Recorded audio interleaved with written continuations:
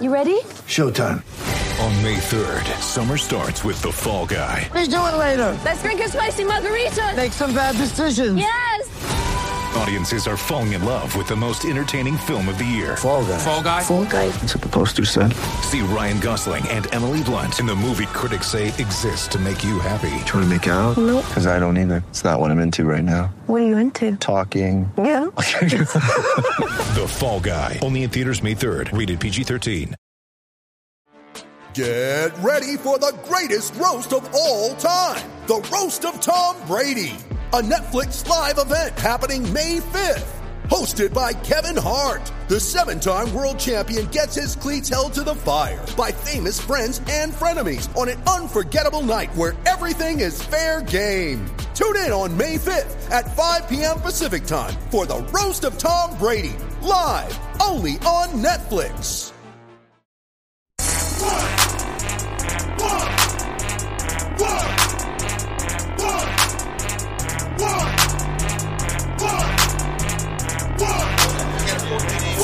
Stop to sing. Walk that trick, walk that trick, walk that trick, walk that trick, walk that trick, walk that trick. Welcome to a special first ever Christmas game day preview of the Grizz Pod. Will Walker was actually gracious enough to let me do my first ever Grizz hosting. So if there's some bumps in the road, I'm really sorry. I normally just sit back and y'all know me, just hang out and talk versus actually host this thing. So I'm going to put on my Jim Nance and try to make this happen.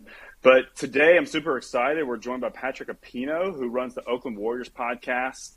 So make sure you go look him up. His stuff is great to kind of pay attention to whenever you're wanting to dig into the Warriors, whether it's the Grizz about to play the Warriors like Christmas Day, or if you just are kind of curious what's going on. He's got great stuff. His YouTube was actually really fun for me to dig into. You can find that at Oakland Warriors within YouTube and all of his podcasts on all, I'm sure, streaming platform channels that we're all on. They give us video content of you as well. Patrick is part of the Basketball Podcast Network, TBPN, which is a mouthful, by the way. Same code as DraftKings. What's up, sponsors? And so we're super excited to actually have him as our first guest within the network on an official capacity. So, Patrick, thank you for being here. This is super fun for Ty and I. Yeah, no, thanks for having me on. I'm looking forward to it. When you first approached me about doing something, I was like, oh, this is going to be a great game. And now yeah. I'm not so sure. You know, right, the Grizz lately have had they've done really great at making teams that have been struggling or not struggling beat them. So, that could be part of the narrative that we talked to today. But also, welcome, Ty. Hey, thanks. Appreciate Ty that. Smith Sr. in the house. Glad to have you. Happy to be here. Yeah. So a couple of show notes. We're recording this on Thursday, the 22nd at 7:10.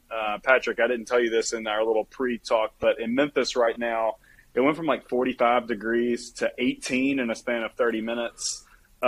This really weird polar vortex thing swooped in. So if Memphis shuts down because of ice or something, then whatever. It was a fun show. But so all that to mean is that the Grizz have not played the Suns. That's tomorrow night, the 23rd.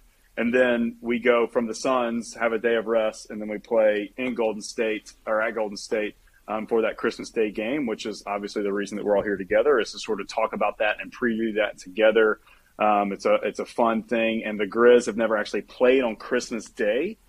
So you'll be able to catch that game at 7 o'clock Central Standard Time, sort of a headliner game that, to your point, Patrick, had a lot of buildup, and maybe we're creating some drama leading up to the game. And I think that's one of the things from a Grizz angle I just want to hit at the top. Literally about an hour and a half ago, and me, Ty, Kraft, and Will, who are the other two guys, Patrick, that run the Grizz Pod with us, the Grizz PR put out a tweet saying that Desmond Bane was questionable for tomorrow night's game, which sort of in the way that the Grizz medical staff runs and the PR team work together, that may be indicating that if he's not back tomorrow, then he's highly likely to be playing Christmas Day, which we have not seen Desmond Bane for at least a month. We have not seen Bane, Triple J, and Ja play together at all this entire season. So first, Ty, just wanted to maybe shoot to you really quickly. What was your emotion when you saw that tweet come through, man? Just elation. So excited. We talked about this, I don't remember when. Maybe it wasn't on a podcast. It wasn't, actually. So the classic cryptic tweet. Patrick, I'm sure y'all's players occasionally will do that too. Desmond Bain just tweeted like the eyeball emoji, but it was actually during the World Cup. So everyone was like, oh, was that pertaining to like Messi doing something crazy, or is this an update? And then John Morant quickly commented underneath that, like a picture of them two like embracing during like the announcement of the starting lineup. So I think I knew it was coming soon. You could feel the Christmas Day. I was kind of hoping that would be game one. Looks like he may play against Phoenix. But yeah, if these last couple games, so Patrick, we played OKC and lost pretty much wire to wire, and then played the Nuggets on national TV. I'm not sure if you watched that game or not. Also lost wire to wire. Neither one were really close.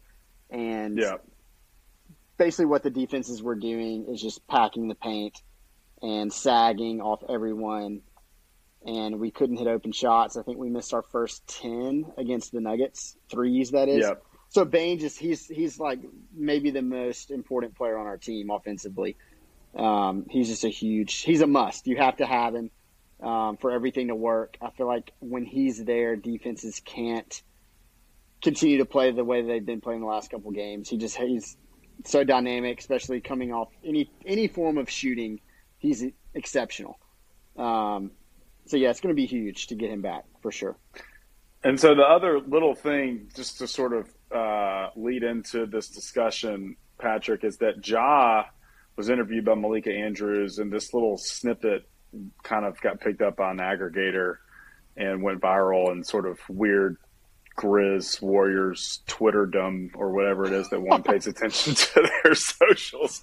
And he was essentially sort of like asked, like, hey, when you're watching, the NBA, like, who are you scouting, paying attention to in terms of, who you're worried about? And he was like, Celtics. And then Malika was like, no one else in the West? And he was like, nah, I'm good with the West. And so it's just kind of like just a classic Ja thing. But, like, I'm sort of curious, like, even if we were talking about it, like, what does that do? Does that even do anything to a Warriors fan? You're like, dude, we've won so many championships. Like, don't even come talk to me, dude. Or like, are you like, nah, I feel you coming at me a little bit. What's kind of Warriors fans?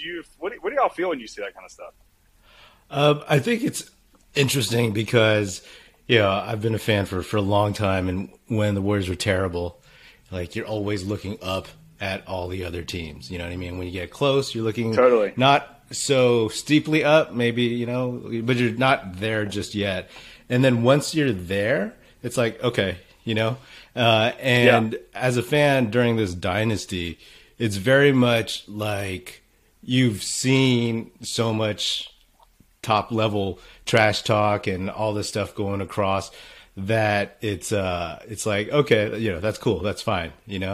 And, the other thing to me is that as a Warriors fan who does a podcast episode after every game, I'm so much more involved in what the Warriors' problems are that, like, that's just noise to me. Like, I don't care. You know what I mean? Like, right.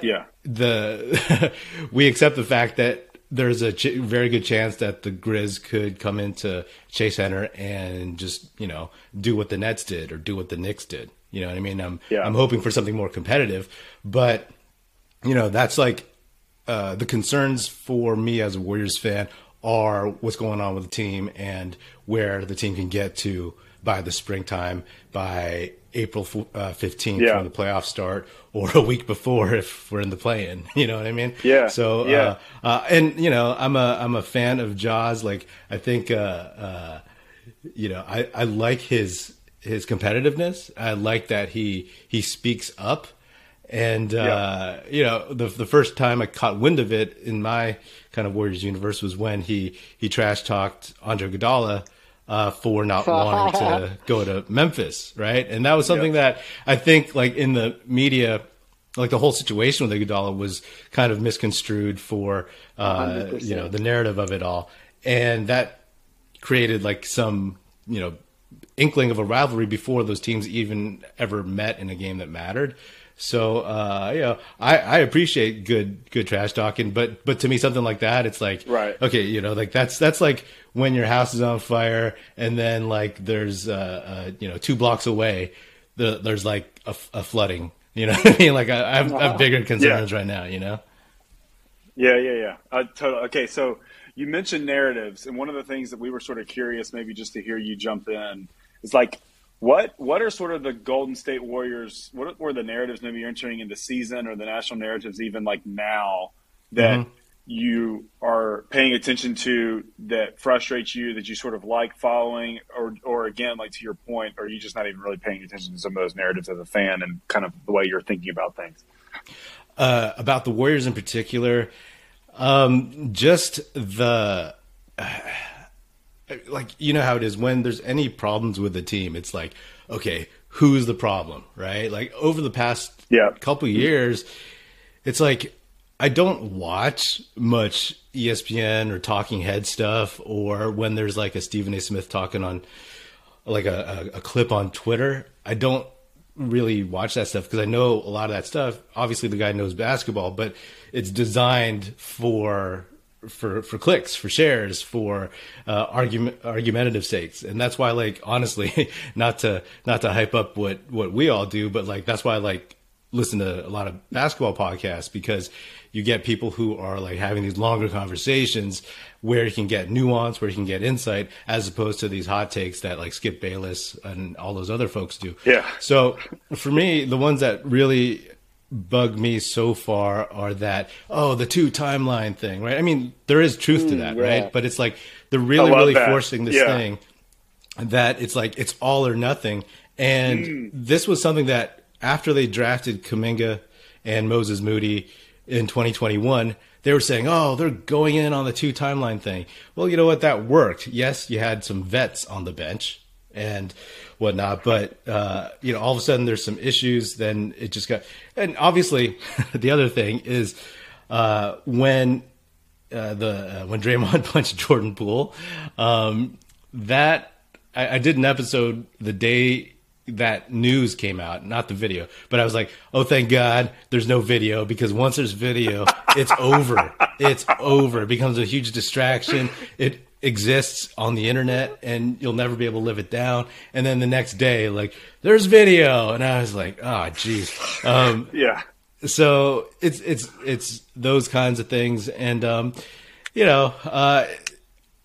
when I take a step back and look at some of the other teams around the league and read some of their every team's fans have complaints, right? And no one is just there yet. And yes, some teams are doing better than others, but the one thing that being witnessing this dynasty is like, it affords the Warriors, especially coming off a title, an ability to look at the season differently than at least when they weren't title contenders, right? It's like, it used to be like, we got to do everything to get to the playoffs. And now it's like, let's get to March, April healthy, in rhythm, and let's win 16 games. That's what it's always been about. So like, all these losses, yes, the consistency is not there after like 33 games or something.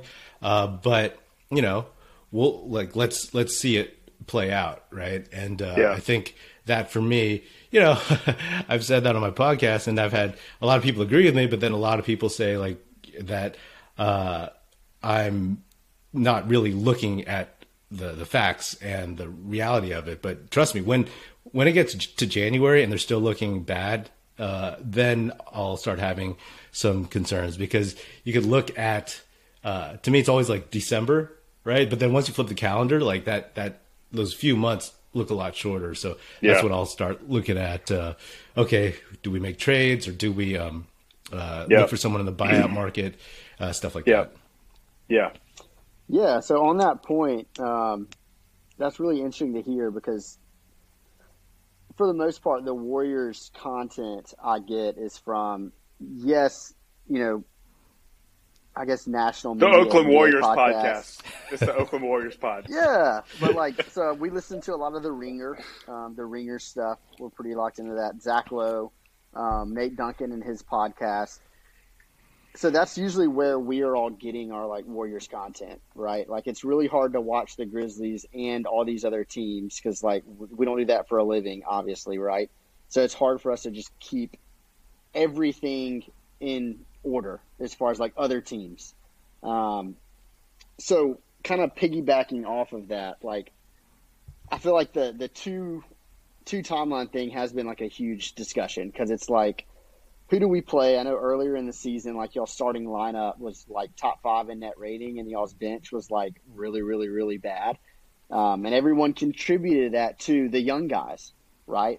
Kuminga's just, is he even a player yet? Moses Moody, what is he ever going to be? Wiseman, is this are we giving up on this yet? So regarding all of those topics, because I do feel like it is somewhat of a substantial comment too, right? That matters right now. Because if you look at Warriors in the past, the guys y'all have had coming off the bench, the Iggy's, even the Gary Paytons. Who's the guy who killed us in the playoffs from 3? Y'all traded him or he went to Otto Porter. Otto Porter. Y'all had those type fucking of murdered us. Just veterans who knew what to do, knew y'all's system could fit, just molded into this Warriors at large, the way that y'all play. And now you are starting to see we don't really have those guys anymore, and maybe our bench is sacrificing a little bit. So on that note, how do you feel about playing the young guys decently big minutes? How do you feel about kind of having them, play through their lumps, as Chris Vernon would say, versus, hey, let's maybe sell on Wiseman and try to go get some decent veterans and buy into this window that we have right now? Where are you on that? Yeah, I mean, I think it's interesting because the season went in with a lot of promise that, they were going to be able to rest the guys because they had these young dudes who could, play through their mistakes and whatnot. And then the punch happened, and then the season started really, really strangely, and they went on that 0-5 road trip, which just cut the legs out of that whole idea. And then all of a sudden, you really Kerr started having to chase some wins.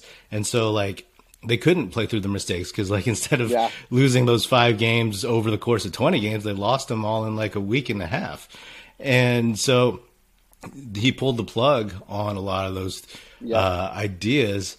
And I think it's a concern. I'd said early on that let's see where this team is after 20 games, with the idea that not that they would be where they need to be, but that you would get a better sense of who they actually are. And they started looking better. But here we are with Steph hurt, and they are 3 games as of this recording under 500.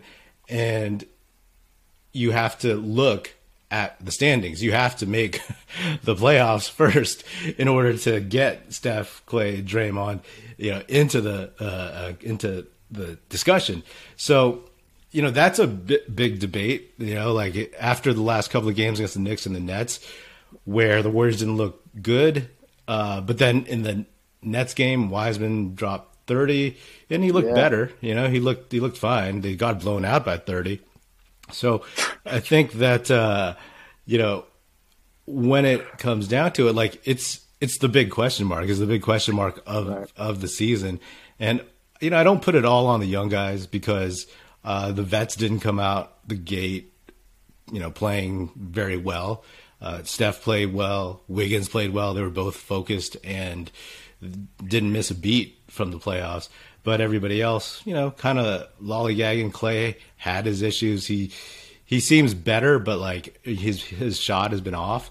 So when you lose guys like Gary Payton II and Otto Porter Jr. and even Nemanja Bjelica, who was good for parts of the playoffs, and we always joke how he locked up Jason Tatum in the finals.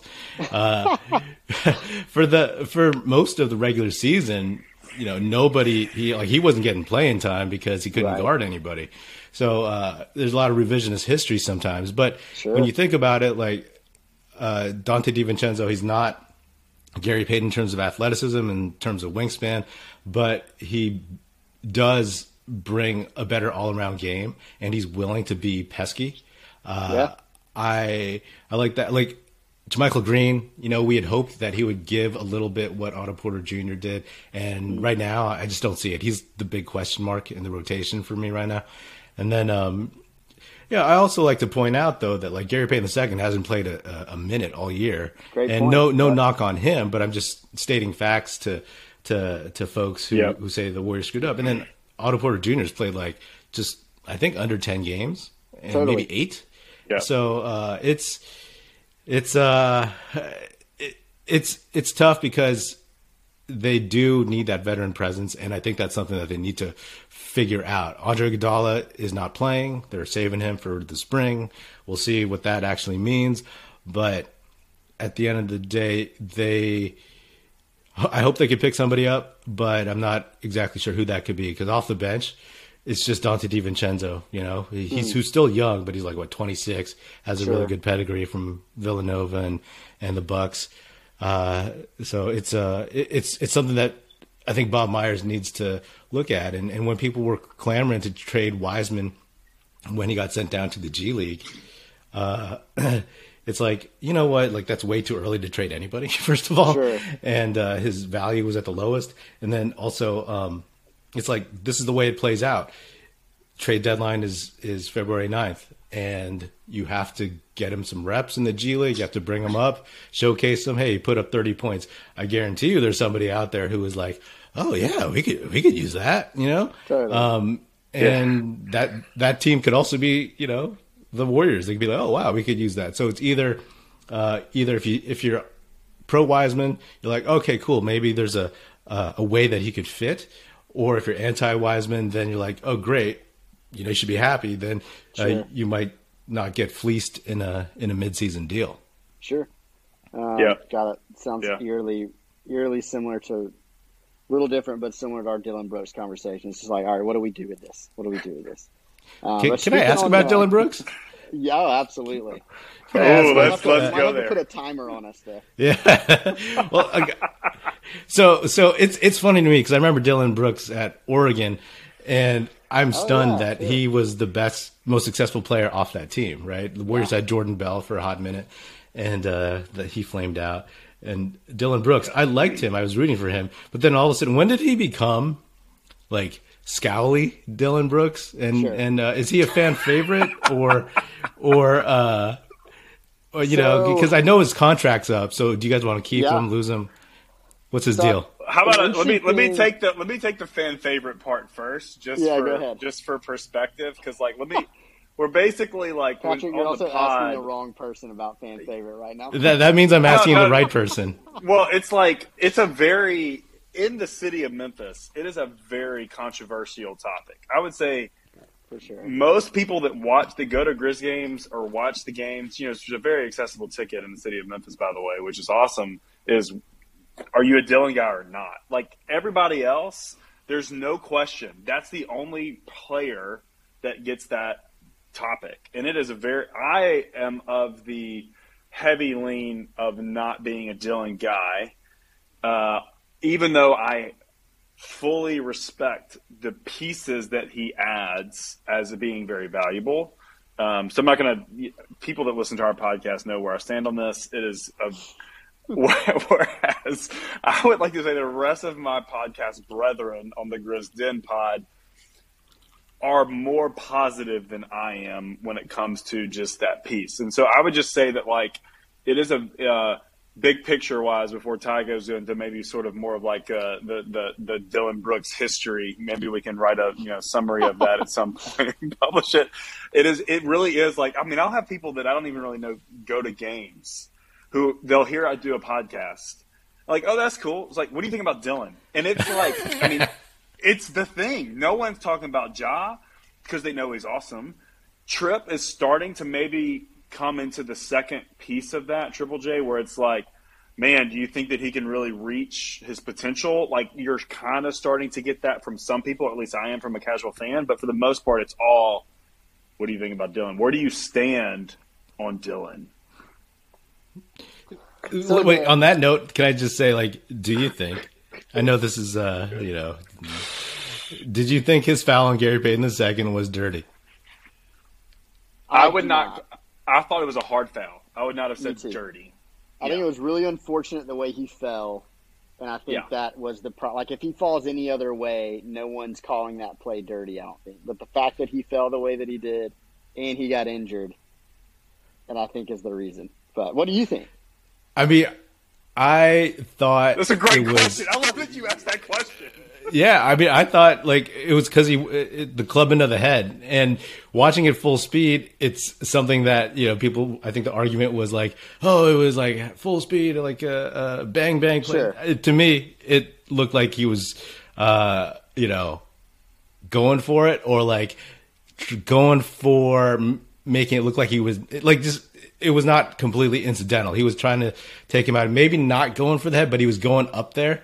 And to me, that's what makes it dirty. The landing is a landing, right? Like no one can control how someone lands. So that's why I thought that was a dirty play. And obviously the suspension was because of the longer term injury and whatnot. So I did. I think as someone who watches Dylan a lot, like you talked about, when did he become scally? He's never been dirty. Like, he really hasn't. Like, he doesn't do dirty plays. And he will get in your face. He will bark. He will do it, like, everything. But if you watch him enough, it's crazy. He'll commit a hard foul and immediately help the guy up. Like, he's never been a dirty player. He really hasn't. That's why I think when, Steve Kerr said he broke the code, which – as a Grizzlies fan, just going to be honest, was just, to me, the dumbest thing I've ever heard from Steve Kerr, a coach of Draymond Green, who knows how many handful of times he's broken the code. But anyway, I think that's why it was just like, Dylan's not that guy. Like, he's not, And to your point, though, when you watch the play, especially as like a, not even as a Grizzlies fan, just as any other fan of any team or any other sport or just a casual watcher, I'd be like, oh, that's dirty. So I 100% get your point. Yeah. And I'll just say this on Dylan, on him. He just, he sort of just like lacks athleticism. He's just a big-bodied, thick.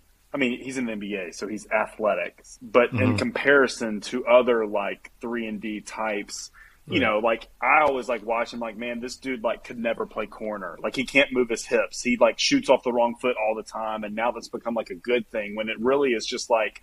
He's just unathletic sometimes, and he just does things very in an odd way at times. And so I think that he got coached early on to make up for it with being very tough on the defensive end. He kind of got thrown into a Grizzlies team in his rookie year that had no identity, no offensive threats whatsoever, and all of a sudden this second-round pick kind of looks like something. He's all of a sudden Kobe,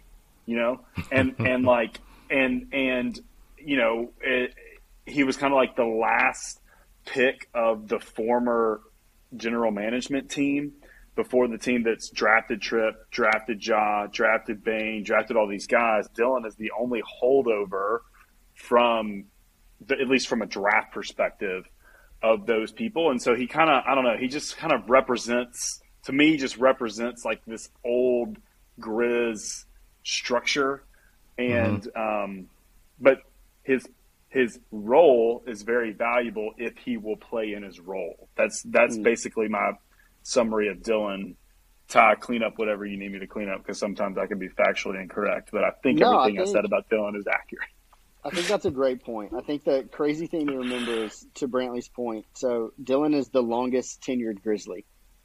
So as a Warriors fan, like, can you imagine your longest tenured player being 26 years old? Like, Clay's in his early 30s, Draymond's early 30s, Steph's mid-30s. Like, they've all been there for so long. And I think up to this point, to Brantley's another great point, is when Dylan got drafted, the Grizz were stepping out of a very productive era in the grit and grind. Dylan was like there right after that happened, but before anything else substantial had happened. So he was just kind of we were in limbo. We really didn't know what we were doing. We had no identity. Front office was just terrible. We really didn't know.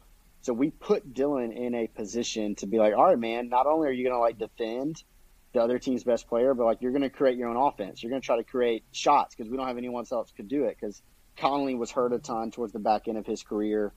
Mark was just kind of like fed up with it. He was like, Mark is such a strong, like, I mean, he was traded that year, right? Yeah, he was traded, or I think the next year. Yeah. But Mark just like, he wants to play with a certain type of player. And if you're not that guy, it's going to struggle. So I think that is a lot to do with. Oh wait, Dylan. maybe we did. Maybe I may be wrong, but it's I like feel it's like like teaching a toddler bad habits, and then all of a sudden, when they're 6, you expect them to just not do it anymore. You know what I mean? So I think he's in a. It's just been tough for him, trying to give him a little bit of credit to just completely change what he was always taught to do. And at Oregon, even to your point, like that guy was like a shot creator, like for better or for worse. And they made a big run. Yeah. Like he's been decently successful doing it. It's kind of like the old saying of like, if you're not extremely confident, they wouldn't be in the league. You hear like people say like, well, if he wasn't wired that way, would he be here in the first place? You know what I mean? I think Dylan is like a prime example of that. Like if he wasn't wired the way that he was, he probably wouldn't be in the NBA, much less starting on a team that's tied for first in the West, Yeah. Right, So the tricky thing about like what to do with him, I hope that wasn't too long-winded. What to do with him, Patrick, is like that is honestly the forefront of all Grizzlies fans, and I'm guessing the forefront of the Grizzlies front office. To your point, his contract is up. He's on a very team-friendly deal right now. Like I'm pretty sure he's getting $11 million this year, which is like an absolute steal. This summer, and that's also why he hasn't signed an extension, because he's going to turn that down so he can get more money, right? Like if we sign him to an extension now, he would only be able to get, I think, a 30% raise or something like that. Mm-hmm. He's going to be looking for $20 million a year, probably like maybe more. I don't know. The Grizzlies have to decide: is this a guy? Is this a starting 3 positionally? Is this a starting wing that we can win a championship with? Because I think we are starting to enter in that phase. I love how you have one of the questions. Hopefully we'll get to it later. Are the Grizzlies true contenders right now? To be determined. I think that's a great question. And personally, honestly, I'm not sure. But if you look, let's hold off on that. Let's hold off on that question. Yeah. If you got to remember, like Josh 23, Jaren's 23, Dez is 24. Like these guys are crazy young. Like very, very basically beginning their NBA journey, right? Like, for instance, Steph didn't make an All-Star game till he was 25, right? Clay didn't make an All-Star game till he was 25 too, I think. Draymond the same. Like, they're all like 2 or 3 years younger than even that. But everyone's also said, like, our window is opening now. And the thing with Dylan is, like, is he a guy that we know that if we sign him to that deal, can we win big? Not just can we succeed in the regular season, be a second round of the playoff team. Like, can we truly win a title if he's our starting 3 guard? I think we're going to have to make that decision, because once you sign him to that lucrative deal, like, he's yours. Yes, you can trade him if, something doesn't go right, but still, like, you sign him for him to be, you don't sign him to trade him, obviously. So I think that's a really interesting topic of, can we do that moving forward 2 years from now, 3 years from now, right? When he's 28, 29 years old, like, can we win with him? And I don't know the answer to that, to be honest with you. Patrick, I'm curious. I'd love to kind of start jumping into getting into like our Christmas game preview a little bit, just going into some detail, just really quickly off the top. Like, what was just your reaction when you saw that it was, because it was probably a foregone conclusion the Warriors were going to play Christmas Day, just really what time slot. What was your reaction when you saw that it was against the Grizzlies? I was excited. There was so much.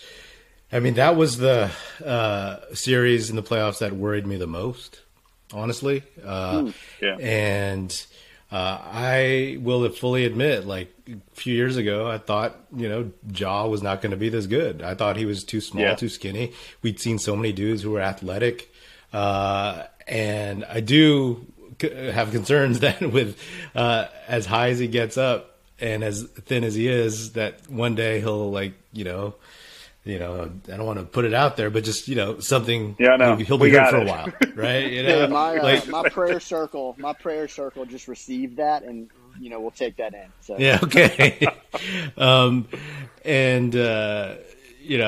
then that year that the Grizz beat the Warriors in the play-in, just a couple seasons ago.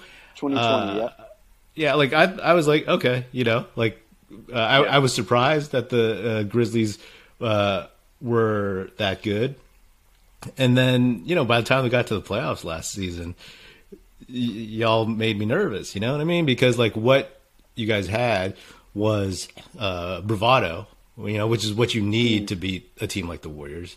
You need youth, fearlessness that comes with youth, and size and athleticism. You guys had, a lot of those things. And it took it was a battle. It took the Warriors to pull out everything that they had from their championship past, what's in their experience. So, it was pretty obvious to me that it would be a game. It wasn't going to be the Warriors Mavericks. That didn't feel like anything, Sure. No disrespect to the Mavericks as a team, but it's the Grizzlies where it made the most sense. In the past, the Warriors had played the Cavs on during that LeBron era, but Warriors Celtics to me doesn't even make sense on Christmas. So right, I said earlier to you, I was excited for it, and now I'm actually just looking at this game, and I want to see. This is what's happened since Steph went out. When Steph went out, with his shoulder, I think I said on an episode on my podcast, I was like, you know what? Embrace the fact that it's going to be ugly for a while, that there's going to be some L's that pile up, but you have to look at the games within the game and see progress and get through that tunnel. And when Steph gets back and Wiggins gets back and, 2023 rolls around, that guys like Dante DiVincenzo have continued to build more chemistry with his team, that Jonathan Kuminga continues to react rather than think on the court. And he's been doing a great job of that for the past month. That maybe Moses Moody can get ahead of two-way guys and get into the rotation, that James Wiseman can get out of the G League and show that he can play defense. We know he can score. The thing is, can he play defense? Can he rebound? And that, does he have enough dog in him? You know what I mean? I've been saying that since he got drafted. That was my biggest question his rookie year. And sometimes I think he has it. Sometimes I'm not exactly sure, but the tools are there. So not to, kind of downplay the game at all, but those are the things I'm looking for going in and watching how they play a team like the Grizzlies, who are, I'm assuming, coming in for blood. You know what I mean? No one feels sorry for the Warriors. No one's going to be like, oh, shucks, Yeah. But I was joking around with somebody. I was like, when Ja comes in at Chase Center and he's looking for Steph and Clay, and instead he sees Ryan Rollins and Ty Jerome, is he going to be like, do I need glasses? You know what I'm saying? Is that Steph? Did he shave? Yeah. But I'm looking forward to a good game. And the thing is, I've always wanted to see, maybe it's because they both had meniscus tears, but I always wanted to see, as you call him, Triple J and Wiseman. Obviously, Wiseman is not there to get minutes against him in a fair way. But that's always been a matchup that maybe further down the road I would look forward to in general. So it'll be fun. Unless it's for me, a 30-point blowout. But that's the thing. 30-point blowouts for this Warriors team. I used to say last season, the best games, my favorite games, were the vet rest games on the back-to-backs on the road, where the vets sit and they let the young guys run free. And those haven't been as fun this year, of course, but that's what you're looking for, because I'm a big fan of homegrown talent, and I think most real fans are, unless you're a Lakers fan, you just want to buy talent. But that's what that's what they rely on, the free agency, right? It's we want stars to come play in front of our stars, right? So you want to see those guys grow, and that's what makes that fun. And I would watch a 30-point blowout. I'm not hoping for it, and I'm not like selling out my team or anything, but they've had a couple of those recently. But Right. I would watch those to see how they compete, because that's what you're looking for. You're looking for how these guys compete when you're getting your tail whooped. You know what I mean? Yeah. So there's always something to look for, even at least for me, in a game against the Grizzlies. And I'm not conceding it, but what I hope for is that the Warriors can rise up and find some of that they found against the Celtics. And they don't have Steph. Yeah. They might have Wiggins, but Wiggins, he'll obviously be a little bit rusty, maybe a little bit out of condition. But if they can summon some of that competitiveness, if Clay can have a good game at home, I mean, they live and die right now with Clay and Jordan Poole, with Steph and Andrew Wiggins out. And it just so happens that Clay and Jordan Poole have been the Warriors' two most inconsistent players. So, that's what you just want to see, people kind of get their games right, regardless, and compete. You just want to see competition at the highest level. So, yeah. So that was going to be even one of my questions. Just on a quick note, is should Grizz fans expect to see everybody but Steph, essentially, you think, Christmas Day? Yeah, JaMychal Green, I think, is health and safety protocols. I don't know anymore how long that lasts. Okay. And Former Dante Grizz, by the way, DiVincenzo. you know that? Yeah, absolutely. Yeah. He was on the losing end of a lot of Warriors games, not just Grizzlies, but like on the Nuggets last season, and I believe with the Clippers for a while. So, but he'll be out. He might be out, and then Dante DiVincenzo, he's sick. They haven't said what it is. It's not COVID, but those are the dudes. Andrew Wiggins hopefully is coming back. If they don't have those guys, then you're basically out, 1, 2, 3, like 4 of your top 8, Right. So, then you get introduced to Ryan Rollins. But, good to know. That's what we're here for, is discuss those types of things that could be up and coming for sure. So, yeah. Ty, I guess one of the things that you were starting to mention, that I think a question that Ty had written down was, for a Grizz fan perspective, like a narrative that's not talked about on a national level at all, and so we're not necessarily clamoring for it, but it just never really gets discussed, is sort of just like the homegrown strategy that the Grizz is doing, that is sort of mimicking Warriors' growth until they got to championship aspirations, were able to take advantage of the KD thing, won some more afterwards, obviously, when he was gone. So I think one of the things that we were wanting to ask you is, like, do you sort of even like see from a fan perspective like some similarities between the franchises when you're sort of watching them, kind of, because it was all one of those things with the Warriors was like they were kind of up and coming, and then they were here, and they're here to stay because this like talent was just there. And I think that's one thing where Grizz fans are like, do we have that? Do we have kind of like this different talent base where we have a core of people that we built together, where all of a sudden it's like we might just get here and now we're here for a period of time? Curious your perspective on that. Yeah, do you remember during the playoff series between the Grizz and Warriors, somebody asked Klay Thompson if he saw any similarities, and I think he deferred and basically, I don't know verbatim, but he said no. Right.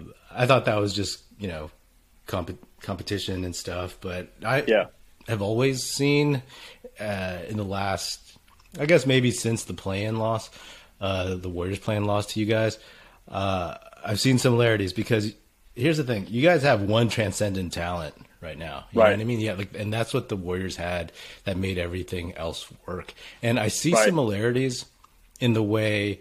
Here's the funny thing, right? Like the similarities between Ja and Steph to me are that they they're kind of unstoppable, but like one does it one way and the other does it another way, right? Like sure, Ja's better from three, but like it's always been about his athleticism, his getting to the basket, everything, just putting pressure on the rim. And Steph did it starting 2009 from the outside, right? The thing that always made him so different and dangerous was his ability to, I mean, he was never, right? He's not the quickest guy, but I remember his rookie year, a replay of him kind of like turning, like dribbling to the 3-point line and somebody guarding him kind of like turning the ball over in his hand as if he was going to shoot, the person jumping at that, and then him just running right by. I'd never really seen that too many times from the 3-point line back then, where just someone, when they looked like they were about to shoot, because his ability to go off the bounce is what made him really, really special. I mean, just a great shot maker, greatest shooter of all time, and his hand-eye coordination is unmatched, and his conditioning. But I think that's what made him different. And I think like with Ja, you guys have that. It's just a different type of guy. So, you know, I look at a Desmond Bane and, you know, like there's an analogous pair to like Klay Thompson to me in that respect, right? A guy that like, would he have been, no disrespect to Klay, but like when he was coming out of college, I didn't expect him to be what he was, but like, you know, we all know that Steph helped make these guys as great as they are. Steph is the system. And, you know, I don't watch enough Grizzlies games, but, you know, does Desmond Bane do this? Does he get the opportunity like this elsewhere? Maybe, maybe not, you know? And then you guys also have like you guys have drafted pretty well. I wanted Zaire Williams. I can't believe you guys like took him at 10. I was like, oh man, we're going to grab him at 14. We couldn't either. Yeah, we couldn't either. I mean, are you guys happy with him? Because I haven't followed him. Is he having the sophomore still slump? out. Okay. So the word around, I'll go real quick. The word around draft is that we were trying to get to 10 to then move up to like 7 or 8. And apparently we really wanted Wagner and Giddey were our two big targets. And then both we couldn't get from 10. We couldn't get any higher. And so we were kind of at 10 being like, well, we're going with Zaire here. That was, you know, that may be completely false. The front office might have had their eyes on Z the whole time, but that was kind of the Memphis fan narrative at that time. Yeah. But also, like, you maybe Warriors fans don't know this, but Tayshaun Prince is in our front office on the GM side of things, and Zaire was a Tayshaun, like that was Tayshaun's guy. And so he was like, I vouch for him. He's evidently grown like another inch or two. If you sort of pay attention to him, watch. He's basically Jaren's height. He's like maybe half an inch shorter. He's grown. It's wild.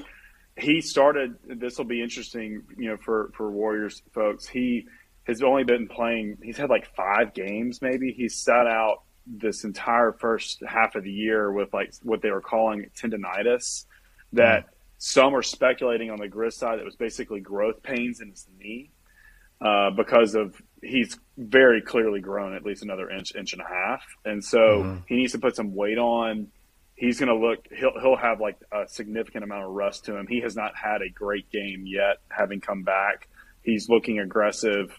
They're clearly, you know, Taylor Jenkins, you know, loves to give everybody the green light, no exception to a player just coming back. So I'm sort of like, I'm high on him. I think his body type and role has a huge fit on the team. Now, if he were, he's on my like tradable list right now. Like if someone were to say he needs to be in like a OG trade or something like that, if we happen to actually go make a trade, which we're never going to, that's just not what we do. Or I'd be shocked if we did. Like, he's not someone that I would like cry about. But well, I'll give you Moses Moody. Yeah. No. I mean, Moses was someone that we were all like pre-draft, like really high on him because he from Arkansas, close by. Yeah. Like we're in SEC country. We watched a lot of his games. Like a lot of people were super high on him. So it's like been super interesting just watching his development with you guys. And like I still sort of kind of want some stock in him, honestly, just based on some of the games that I've watched him play. The NBA season is heating up, and there are still so many unknowns. When I'm looking to get in on the action, I bet with DraftKings Sportsbook, an official sports betting partner of the NBA. New customers can bet just $5 pregame money line on any NBA team to win their game and get $150 in free bets if they do. Check this out. Right now, everyone can earn up to a 100% boost with DraftKings stepped-up same-game parlays. Go to the DraftKings Sportsbook app, place a same-game parlay, and combine multiple bets like which team will win, total rebounds, and more. The more legs you add, the bigger the boost, the bigger your shot to win big. Download the app now, sign up with code TBPN, place a $5 pregame moneyline bet on any NBA team to win their game, and get $150 in free bets if they do. That's code TBPN, only at DraftKings Sportsbook. Minimum age and eligibility restrictions apply. See show notes for details. I mean, he'll be good. I mean, he got a start against the Mavericks in the Western Conference Finals and did just fine. So like that's another thing him right through. But one more thing, just on the similarities, it's like the thing about Steph and Ja, it's like Steph is an all-time player. Obviously, Ja's young; he's not there yet. Can he be right? And it's a question of like the ankle injuries got Steph early, but then he overcame them. Can Ja stay healthy? Can the Memphis team, the organization, keep those guys together? And it's like, can Jaren Jackson Jr. He's obviously came out as a higher, more highly touted prospect than a Draymond Green. If you just want to look at like three dudes or like a team's core, can he how high can he go in terms of that? But the pieces are there. It's just a question of right. It's like it's either like you turn out you could either be like the Warriors or you could be like the Thunder, right? Like the Thunder with James Harden and Russ, right? I'm sure you guys have thought about that a lot too. Yes. So it's too often. It doesn't come easily, and that's something that Warriors fans who are nervous about quote unquote wasting a year of Steph's prime think about, because it's not easy, and it's definitely not easy. Yeah. And when you don't have Steph, you're like, good players in the league are just good players, right? Steph is sometimes you catch yourself taking him for granted, the shots he makes and the gravity and just everything about when he's on the court. So I think that's a good point. Yeah, I'm gonna miss. Go ahead, Ty. Sorry. I was just going to say that, even outside of – so John Kraft, another guy on our podcast, he's like the culture king. Like, he's just obsessed with culture. Like, he just thinks that it tops everything. And he's always kind of tried to pin us as, the new Spurs, if that makes sense. Sure. Which, honestly, is very similar to, I guess you could say old Warriors, but also, current Warriors. Mm-hmm. So – you draft your three guys, right?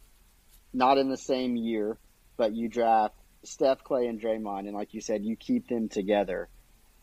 Yes, they fit really well on the court, but also it really feels like Steph is just the most bought-in athlete of any, specific team I think I've ever seen. He is such a warrior and will always be a warrior, and everything done, every move that is made, everything the franchise organization does, almost – has him in mind. And when you have a player like that, so again, with the Spurs, it's like the Duncan thing, right? Tim Duncan is our staple.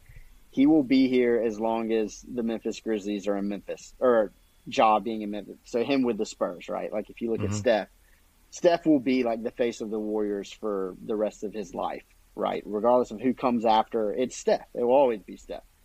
So I think even besides player comps, it's organizational comps too, right? Yeah. We have our guy, everything we've done, Brantley would probably agree, it's with Ja in mind, right? How do we prop him up? What do we need to give him to get him to be as most successful? We got him a coach that is very in tune with him, which I think is really cool. Very similar to Steph and Kerr, right? Obviously Duncan and Pop too. Mm-hmm. But also the way that y'all I don't know if like slow playing it is the right word, because y'all just like kind of let things develop back in the day, right? Like when he first got drafted, y'all didn't make like any flashy moves to be like, oh, we need this, Steph isn't going to do it, or whatever that looks like, or like maybe Steph, like you said, the ankle problems. So I think that's where we really see the comparison is more so like 30,000 foot view level, right? Not necessarily even on the court. It's more like, gosh, what they have done is like exactly what we want to try to do.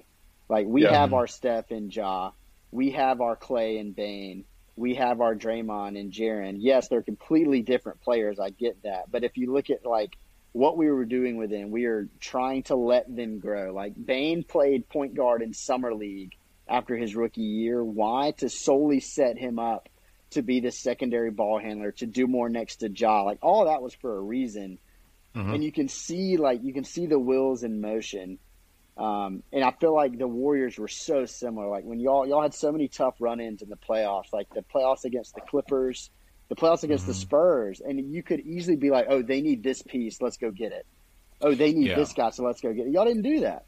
Y'all just continue to build and build and build and build and let what you have continue to grow and establish. And to Brantley's great point, it just kind of like, there you were. And then once you have your guys, like, well, this is just it. Here we are for the rest of the time. You know what I mean? Yeah, and that's a good point. I mean, you talk about the Grizz see themselves as the new Spurs. The Warriors are trying to see themselves as the new Spurs. You know, I've talked about how like, you know, the three guys, right? Like Steph is the culture guy. He's like the center, the Duncan, and whatever, if you want to call Clay, Manu, and then Tony Parker and Draymond, whatever, like that, they're there. And I think that's a really good point, because, you know, when you have that one guy, you have to just take advantage of it, right? And not every organization knows to do it, and not every organization that even knows it is willing to do it. And I'm not super familiar, but I have heard about, you know, the Grizzlies organization, and that they're pretty solid. So to me, I could definitely see that. And, you know, with the Warriors, it's like when Steph got into the league, everything was kind of like, oh wow, his game's translating to the NBA. That stuff he did at Davidson in the NCAA tournament, he can do here. And then the ankle stuff, and then they moved on from Mark Jackson to Steve Kerr. And, you know, there were some moves that they didn't make, thank God. There was the one where Kerr, before he signed, or when he signed with the Warriors in 2014 in the summer, thankfully, I always mention this every now and then, like Stan Van Gundy was up for that job, and he wanted to be like GM or have a front office title too. And I was like, no, dodge that bullet. And so they didn't give it to him. He didn't want the job. He went to Detroit, traded for Blake Griffin, blew that up. The fans were dealing with it until a couple of good drafts. But then the Warriors got Steve Kerr because he didn't want to play or to coach for the Knicks. But there was a trade on the table. Man. There was a trade on the table that was discussed, which you may or may not know about, was like some version of with the Timberwolves for Klay Thompson, Draymond, and either like David Lee or Harrison Barnes, some combination, 3-person combination of those dudes to Minnesota for Kevin Love, right? And that was not anything I wanted to do. And luckily, Jerry West was still with the Warriors, and he said he didn't want to trade Klay. He didn't want to do it, so they didn't do it. And just as an aside, I always got to laugh at how much the Timberwolves have helped the Warriors build who they are, because they passed on Steph twice. That's right. They passed on Steph twice. You know, I guess the Warriors pulled out of that trade. And then, of course, most recently, they gave us Andrew Wiggins, who was understandably like needed a change of scenery. But they gave us the pick that became Kuminga, who's actually playing really, really well right now. For D'Angelo Russell, a guy that they sat in the playoffs last season against y'all. Couldn't play. Yeah, they couldn't get there in the clutch, and also like they didn't extend him, and he has no contract for next year. So, thank you, Timberwolves fans. You know, I know they're paying from making bad deals from way back in the day as a Warriors fan, but I just have to say, Merry Christmas. Talk to me a little bit of something that you just mentioned. Like, so Grizz fans will remember, like, Kuminga struggled in our series with you guys last year. Yeah. You just mentioned that he's been looking better. What have you liked from what you've been seeing from him? What should we sort of expect, maybe see from changes from him from what we've last played y'all? Yeah, so Kuminga, he was still the youngest guy, I think, on the Warriors, maybe like second youngest now. And he gives the Warriors a level of athleticism that I wanted to see against the Grizzlies, because when played in the play-in, he wasn't there. And what he tried to do over the summer was, in summer league stuff, he was on ball a lot more, trying to do some, I'm sure they were telling him to handle, because the Warriors have a lot of wings that handle, and point forward stuff. And it was mixed results in the summertime, right? Like, his handle isn't super tight. He needs to bring a little bit closer to his body, a little bit lower to the ground, gets a little craftier with it, kind of just dribbles like up and down instead of left and right, And and at the beginning of the season, it was weird because a lot of us thought that he had the highest ceiling out of the 3 lottery picks the Warriors had. And he didn't start, but like he was in the rotation the first game of the season, and then he was out by the third game. So we just didn't know where he would fit. And then when the 0-5 road trip happened, Kerr started putting him in more. And then at a certain point, you could just tell that something clicked for him. The Warriors system is, a little bit more complex than some other systems. I don't know what every team runs, but it's a lot of read and react, and wings have particular roles. So when you get in there, there's a lot of thinking going on. And what I noticed specifically in the Dallas Mavericks game, maybe 3 weeks back, was he was just reacting and he was just doing things. And last season, he got a lot of his stuff off of cuts, backdoor, slipping screens, stuff like that, And I think earlier in the season, he was trying to show more of what he can do. But then I think he's learned to kind of take a step back, do the things he's really good at, and then add some more of what he can do on top of that. So some of that is less successful and leads to more turnovers, so he doesn't do it as often. But you can tell when a guy is thinking the game. James Wiseman thinks the game, right? And that's probably obvious because he's only played 55 NBA games in his life and 3 college games. But Jonathan Kuminga is just reacting. He'll make a ton of mistakes, sure, but not like he's trying to win instead of trying to avoid mistakes. And I've seen moments where he is vocal and where he can lead. And at 20, I find that pretty promising. So, and he's also, you guys know about athletic dudes on your team, but Kuminga is one of the more athletic dudes. He looks like he's hitting the rim almost every time with freak. His head. Yeah, he's a fast. He's like a explosively quick jumper. He'll get to the rim. Klay Thompson can get to the rim, right? But that's like molasses, right? But Klay Thompson just looks like a tall guy jumping. But whereas Kuminga, he just gets there faster. Like that dunk he had on Jason Tatum in the Celtics game. Obviously, it wasn't like 1, 2, 3 jump everybody, but you could just see that explosion there. So I expect that. To me, he's in the rotation. Kurt talked about how at the beginning of the season there were like the foundational 6 or something, and I guess that's the starters plus Jordan Poole. I think by the end of this season, it'll be at least it'll be 7. I think he's definitely in the mix. And people you hear talk about, like, oh, he's in trade talks. It's like it would have to take something huge to trade him because he is. What are you going to get back for him that is going to be that much better, right? So yeah, cool. He's good. There's Warriors fans who are out on him too, though. Like he stinks.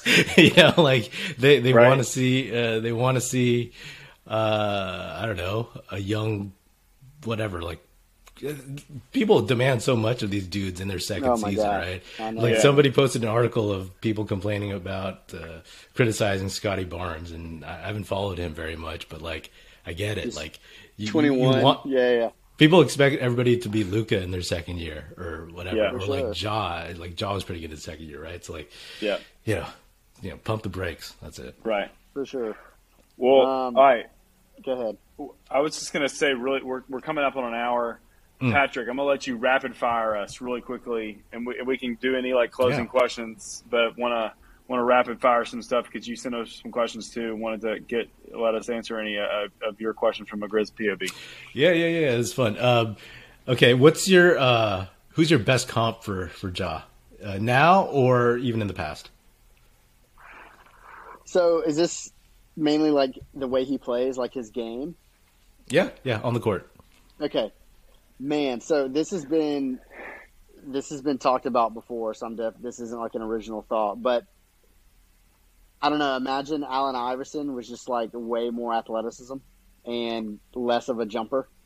The reason that has kind of been comped before is undersized, like heart of a lion, just wants to go at your throat every time he steps on the floor. And those, I guess, primarily being the same thing. And I guess the other one is like a way more high IQ version of Westbrook. Just like with his crazy athleticism, the way he can get to the rim. We have a guy on our podcast that I think he tried to blend Allen Iverson and Steve Nash into one player, and that would be Ja. The way that Steve Nash could read the game and just make every decision, know what's coming out of every pick and roll, reading coverages, but also has like just the crazy finishes around the rim, the cutthroatness of AI, and just wants to kill you every time you're on the floor. I mean, that would be like one of the greatest players in NBA history if you combine those two guys. So, a caveat there. Yeah. But I can see where that would come from. I can see where that comes from. Yeah, and I'll just say quickly, I've always sort of just said he just reminds me of this more athletic Steve Nash. I don't think that I did the hybrid, of AI into Nash thing. I didn't honestly watch a lot of AI, but I loved Steve Nash. He's our other host, Will Walker's favorite player of all time. And because I think when you watch a lot of Ja, eventually, this sounds stupid, but the athleticism part, you kind of get numb to it because it just happens so frequently. It's like Steph, he just crushes threes all the time. You're just, this is just what Steph does. That's kind of the athleticism part of Ja, but the way he reads games and has the ability to put people kind of on his back in that prison type scenario, find different types of ways to get into the paint and find different people, and also just sort of change the way that he's able to finish at the rim. Just kind of, it's creative like Nash. It's nowhere like the similar style, but Nash was just so creative in what he did that's to me what makes Ja special. It's his creativity on the court coupled with his obviously tremendous athleticism. That's fascinating. I've never heard that from my outside of I'm not in your guys' fan base, so that's interesting. But real quick, you didn't. I always say D Rose. Is that not one you guys talk about? Early, obviously pre ACL. Right. I think the finishing and the athleticism are on the rim. I just and maybe this is my homerism showing, but I think Ja is already better than the best D Rose. I think Josh is better than that, but he's better than potentially Westbrook too. I think so. But I think I do get that for sure with the athleticism, essentially lack of a jumper early in the career. But I didn't think, back to Brantley's point, I didn't really see D Rose as creative. He was just like a bull just rushing to the rim and get out of the way or you're going to get dunked on. And yes, Ja has that to him too, but in the pick and roll, for instance, Ja orchestrates everything. I don't remember that was a 2 or 3 year window when he was really good, but I don't really remember that happening as much. That's so interesting. That's where the disconnect comes from. Yeah, that's interesting because as a non Grizzlies watcher, the Steve Nash stuff I find interesting because I think that's an underrated thing about Ja Morant is his like smarts and we see the explosiveness, but his ability to be a real point guard, a team point guard, which is why I think he's already better. I've never been a Westbrook fan because for all obvious reasons. So I find that interesting. And that's an interesting point too, is because I remember when Draymond got interviewed not too long ago, and he was asked who do you go up against that you just know is like basically going to be like a chess match, and Ja was like the person he named, which was crazy, and it was like I think maybe last year or the year before, so it wasn't even like that recent. And he was like, when you go against Ja, like he has the next moves. Like he's gonna try to pick you apart, and he's really smart, and he kind of knows like he can read things, and he can kind of like he can trick you, and he can he can outthink you sometimes too. And I thought that was because Draymond's IQ is apparently through the roof. So it's really cool to hear a guy like Draymond say that about Ja, which I thought was cool. Yeah. Next question. Is there anyone in the league you would trade Ja Morant for straight up? No. Okay. Simple answer. Just no. Julius Randle. No, just kidding. Oh, hell yeah. Totally. It's not a player on our team I would trade straight up for Julius Randle. Okay, we did this. We asked this question to each other last year. We did our overreaction podcast to the Bill Simmons trade value list, and I was the only one who was like, I would say yes to Giannis, and I would really, really, really think super hard because of longevity with Doncic. I think that I would like to say that I would change my answer with that one, but the longevity thing with Ja still makes me cringe. It's really hard to think about, and I think you I think you have to think about Tatum now, in terms of straight up now, the culture fit with Memphis. I'm removing all of that, It's just pure basketball player wise. But there's no NBA star right now that understands.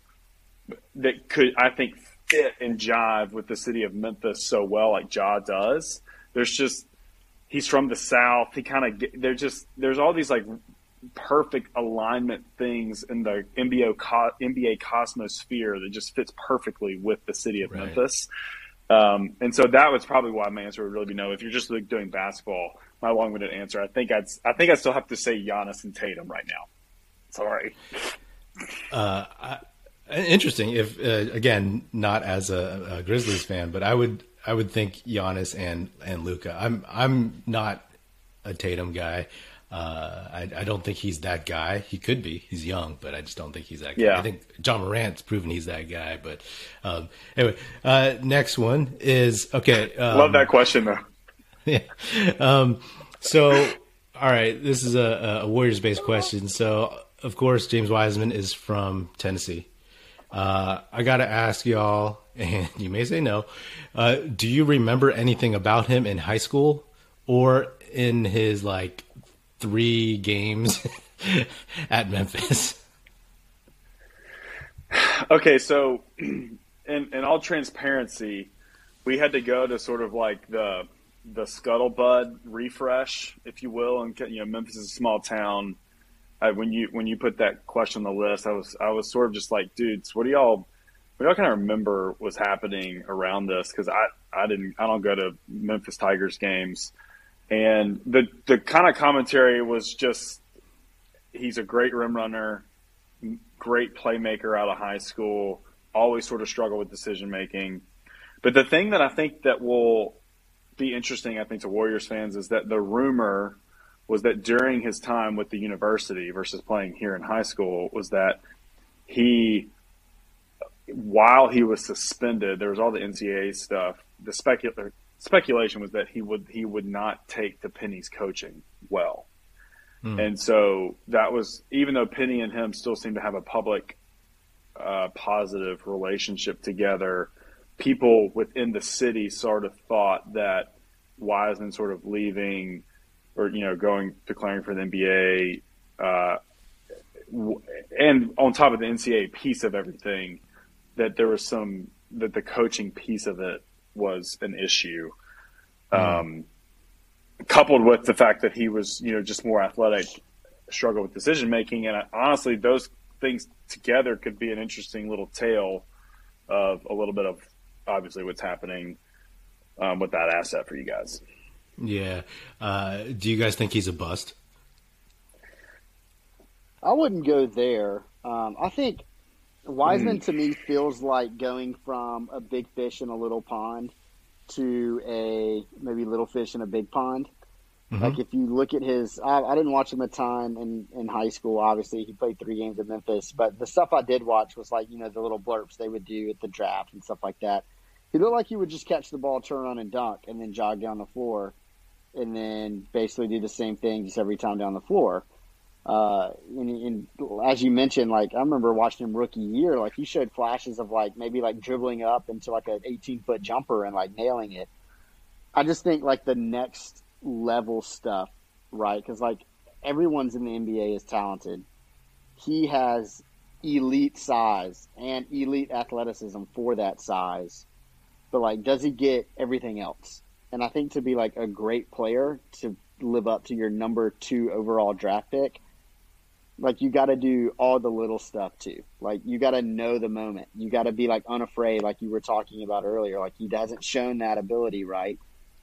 Just like that dog in him, like that mentality. Like to be really great, I think you have to have that.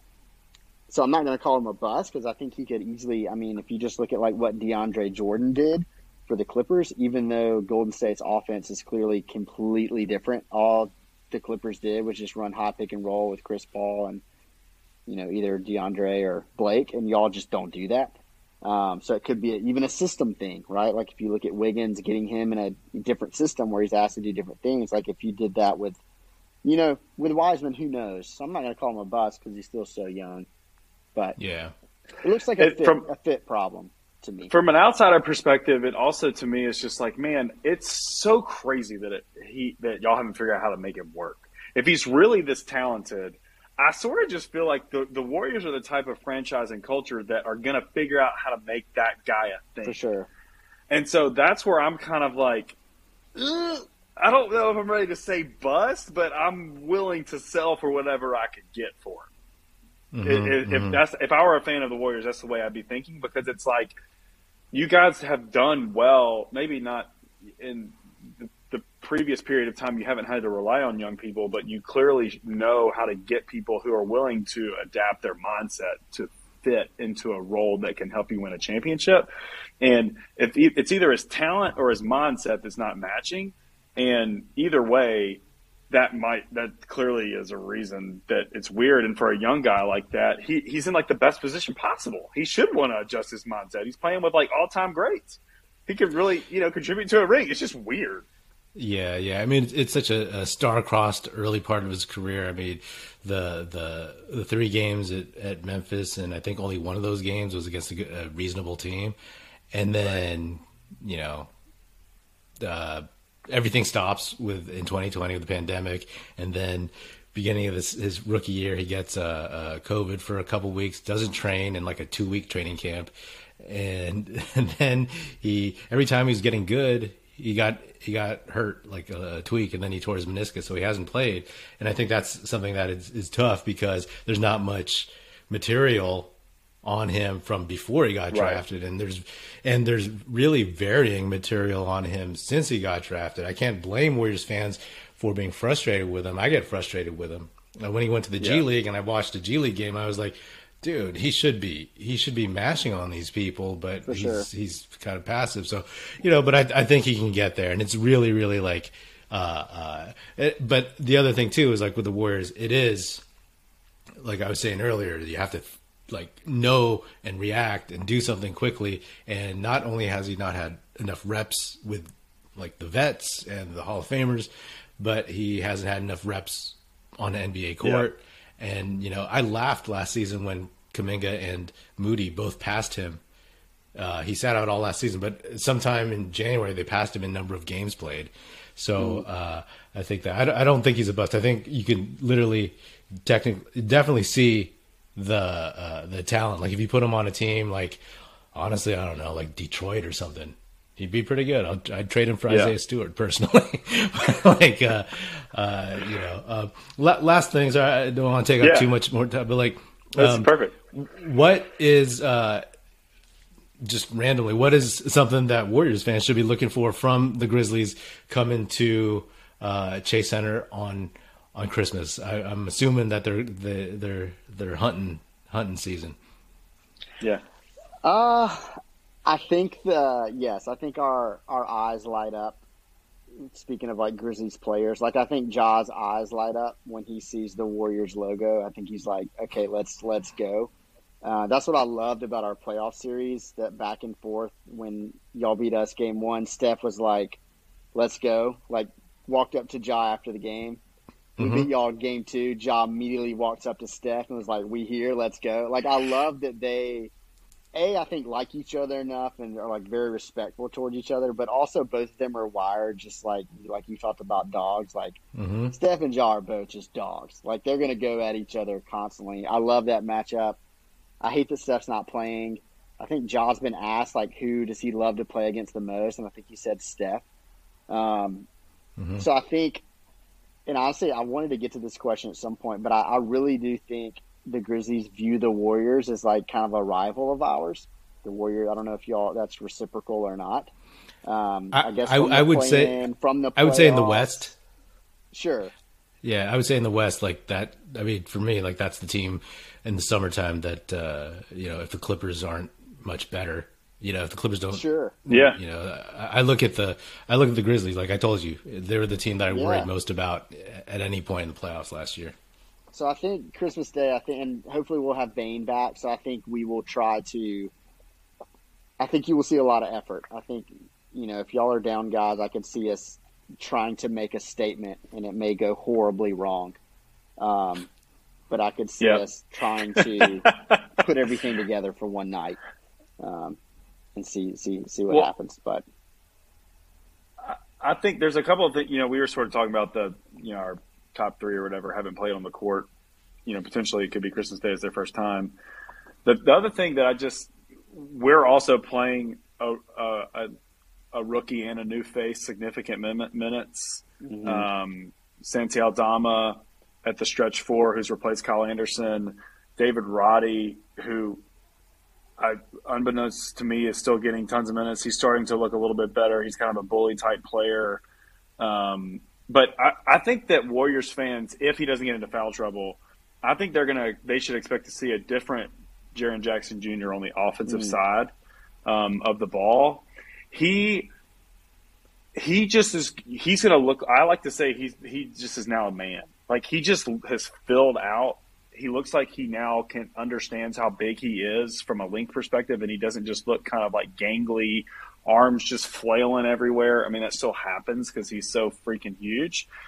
But there are moments, and he had a couple big games against you guys in our series, but he just is starting to look a little bit more dominant in the paint that I would expect if he were to have a decent game. You'll be like, I don't know if he did that against us last year. I mean, he definitely had moments from behind the arc and had some great defensive moments, but he just looks a little bit stronger from a pure looks perspective, but also just the way he's playing.